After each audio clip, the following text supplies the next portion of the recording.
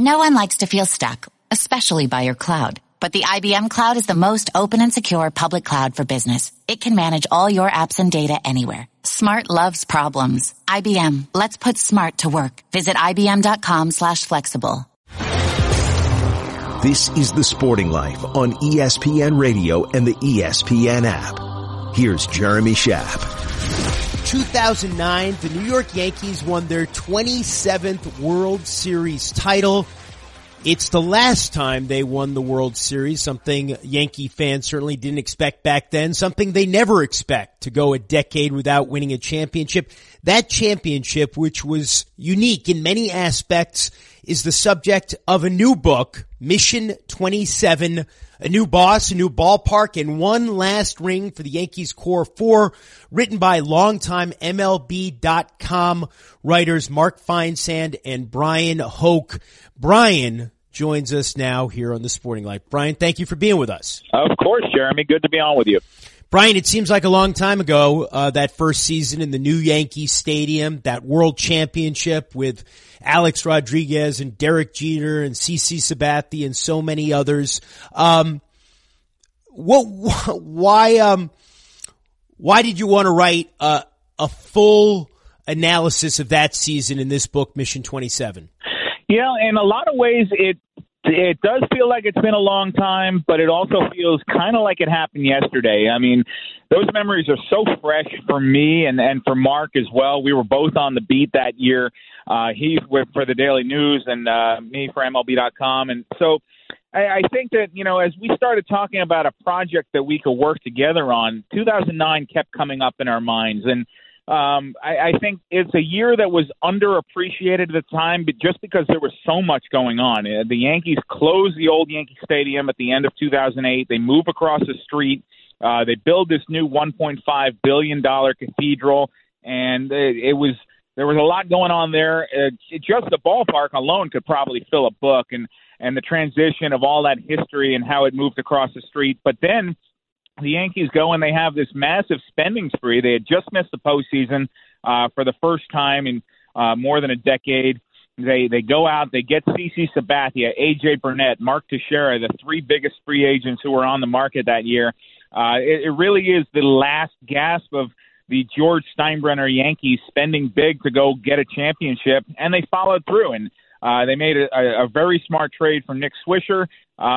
And I just think that was a fun team to be around and probably underappreciated at the time because, as we talk about in the book, you thought that wasn't going to be it.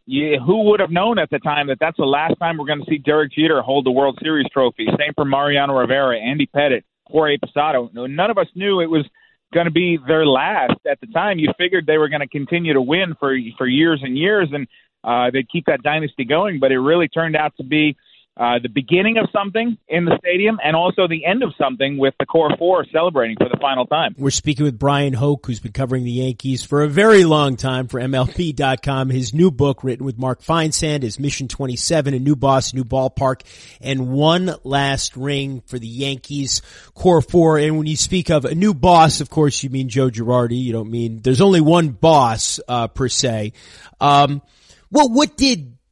What did it mean to that team to have that change in the manager's position after 13 years with Joe Torre? How did that change the dynamics of the clubhouse? Yeah, and there's actually dual meaning there because, right, a new boss in Girardi taking over for Torre, and that first year didn't go great for Joe Girardi in 2008, but more so I think that refers to Hal Steinbrenner taking over, Hal and Hank Steinbrenner at the time taking over.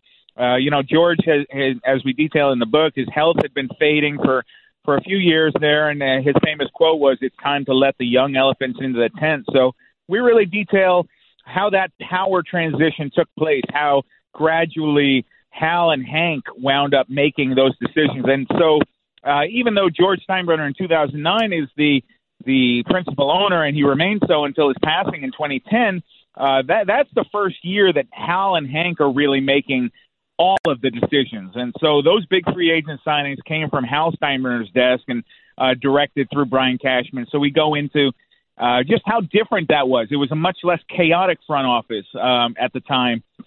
the Steinbrenner years of the 70s and 80s really thrived on turmoil, and people were getting fired left and right, and you never knew when the shoe was going to drop, and there'd be screaming matches. Brian Cashman talks about the screaming matches that he had with George Steinbrenner. That's not the case anymore with the Yankees. They're more inclined to run it as a business. They're very thoughtful. Hal Steinbrenner, a pilot, always talks about viewing things from 30,000 feet and really operating that way and delegating. So very different. Then in the clubhouse, very different as well. I think that Girardi brought that kind of militaristic attitude. He had the close crop buzz cut, and I think it was what was needed at that time for the team. They had gotten a little lax under Joe Torre, and Torre had obviously won so much, 4 out of 5 World Series, but they hadn't won in a while, and I think that the message gets stale. And as we'd see later on in Girardi's tenure, I think that happened as well. Clearly, Girardi had a 10-year run with the Yankees, but this was the only World Series championship, and I think that he was the right man at the right time for that team. Maybe that didn't turn out to be the case later on, as Mark Teixeira details in the book, but for 2009, that team really responded to him. He was very hands-on with the players, and he really, I think, to this day, I'm surprised that he's not in the Major League dugout, because if I had a team, I'd hire Joe Girardi. I think he's so well prepared and analytically minded, and he'll manage somewhere as soon as he wants to, and the right opportunity pops up. We're speaking with Bryan Hoch about his new book, written with Mark Feinsand, Mission 27, A New Boss. And he was referring to the Steinbrenners as well as Joe Girardi, who was in his second season in 2009 when the Yankees won their 27th World Series title after replacing Joe Torre. A new boss, a new ballpark, and one last ring for the Yankees core 4. And when you go back to 2009, Bryan, for me, at that point, it seemed like an eternity since the Yankees' last World Series title, since the year 2000. They lost in Game 7 in 2001. They lost the World Series to the Marlins in 2003. And then what happened in 2004, after being up 3-0 in that ALCS against the Red Sox, losing 4 consecutive games, something that never previously happened, I think not only in the history of baseball, but I don't know if it ever happened in any of the major team sports in North America. It seemed that, and then the Red Sox winning not only that World Series, but 3 years later as well, it seemed the whole world around the Yankees had changed, but they always carried themselves as if they were the world champions, which is an interesting trick to pull off.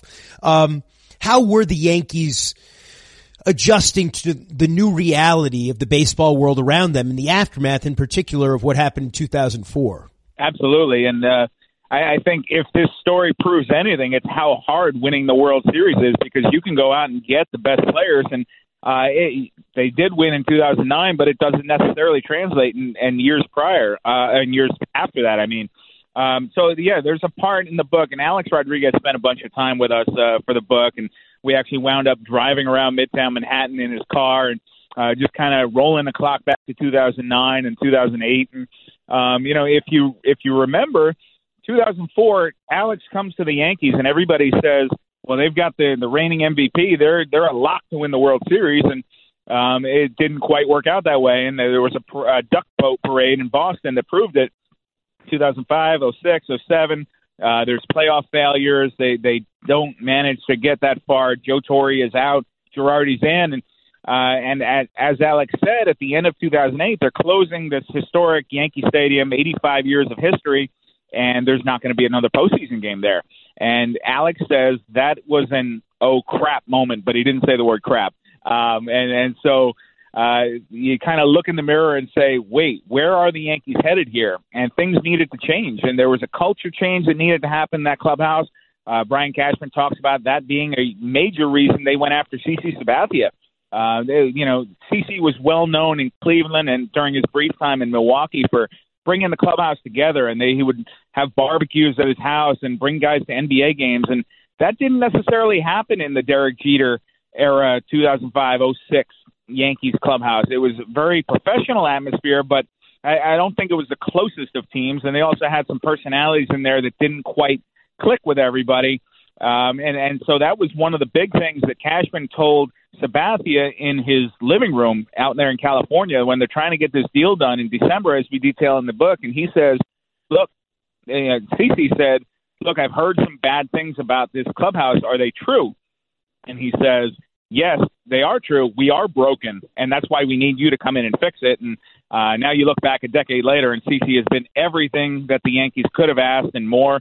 Maybe he's not the ace 20-game winner, but personality-wise, I think that the Yankees are far better for having CeCe Sabathia in pinstripes than if he had gone somewhere else. And Bryan, of course, the farther this last championship recedes into the rearview mirror, the larger it looms in the collective memories of Yankees fans. If it turns out that, it's not the Yankees' birthright to win a World Series every 10 years. And of course, under the ownership of George Steinbrenner, which I have to say a lot of people forget, the Yankees went, from 1978 till 1996 without winning a title, 18 years. If they continue to be title-less, and we've got a good team this year in New York, in the Bronx, obviously, they're in first place. Their winning percentage is over 600. How much bigger does this team, loom in everybody's, nostalgic memories of great Yankees teams? Well, I can only speak for us in that, when we were doing the research and digging back into the stuff that we wrote on the beat in 2009, it was so much fun because there are so many little nuggets and stories that you forget. And I mean, it was a fun journey. This team, it was not a steamroll to the World Series championship, even though they won 103 games. And then everybody remembers the World Series against Philadelphia, how they won in 6 games. But there's a lot of drama in that season, especially with Alex Rodriguez having that's the first time we find out about his performance-enhancing drug use. And then he's got a career-threatening hip injury that he said the first thing he did was Google Bo Jackson, and then he thought his career might be over. And then he comes back and hits a home run on the first pitch he sees and winds up having a fantastic postseason. I think that there were so many other aspects of that team, and whether it was walk-off victories and the pies that A.J. Burnett is smashing into guys' faces. I think that at the time, like I said earlier, you didn't really appreciate it because you figured this was just going to be the first of many, and that you bring all these great players together, and they're clearly going to win. But that wound up being Hideki Matsui's final year. He went out fantastically in the World Series, wound up being the World Series MVP. Johnny Damon's farewell in pinstripes. The team changed in 2010 and 2011 and 2012, even though you had still the Jeters and the Mariano Riveras and Jorge Posada until he retired, and then Andy Pettitte. It was almost like the last time you had the whole gang together, and I think that's what was so much fun for Mark and myself, putting this together and chasing these guys down and saying some of them are still in the game, but a lot of them are not. What are you doing now 9-10 years later? And to me, it felt a lot like going to your high school reunion and catching up with guys that you hadn't seen in a while and really just kind of telling those old stories. And the best part about it was the guys' guards were down, much less so than when they were active players. They were willing to share much more from that season, and I think that definitely comes through in the book. And, of course, everything changed in another respect in 2010 when George Steinbrenner died. Bryan Hoch's new book, written with Mark Feinsand, a terrific look back at the 2009 Yankees, is Mission 27. Bryan, it's always a pleasure speaking to you here on The Sporting Life. Thanks for having joined us. You got it, Jeremy. Thank you for having me. I'm Jeremy Schaap, and you can listen to new editions of The Sporting Life every Saturday and Sunday morning on ESPN Radio and the ESPN app, beginning at 6 a.m. Eastern Time.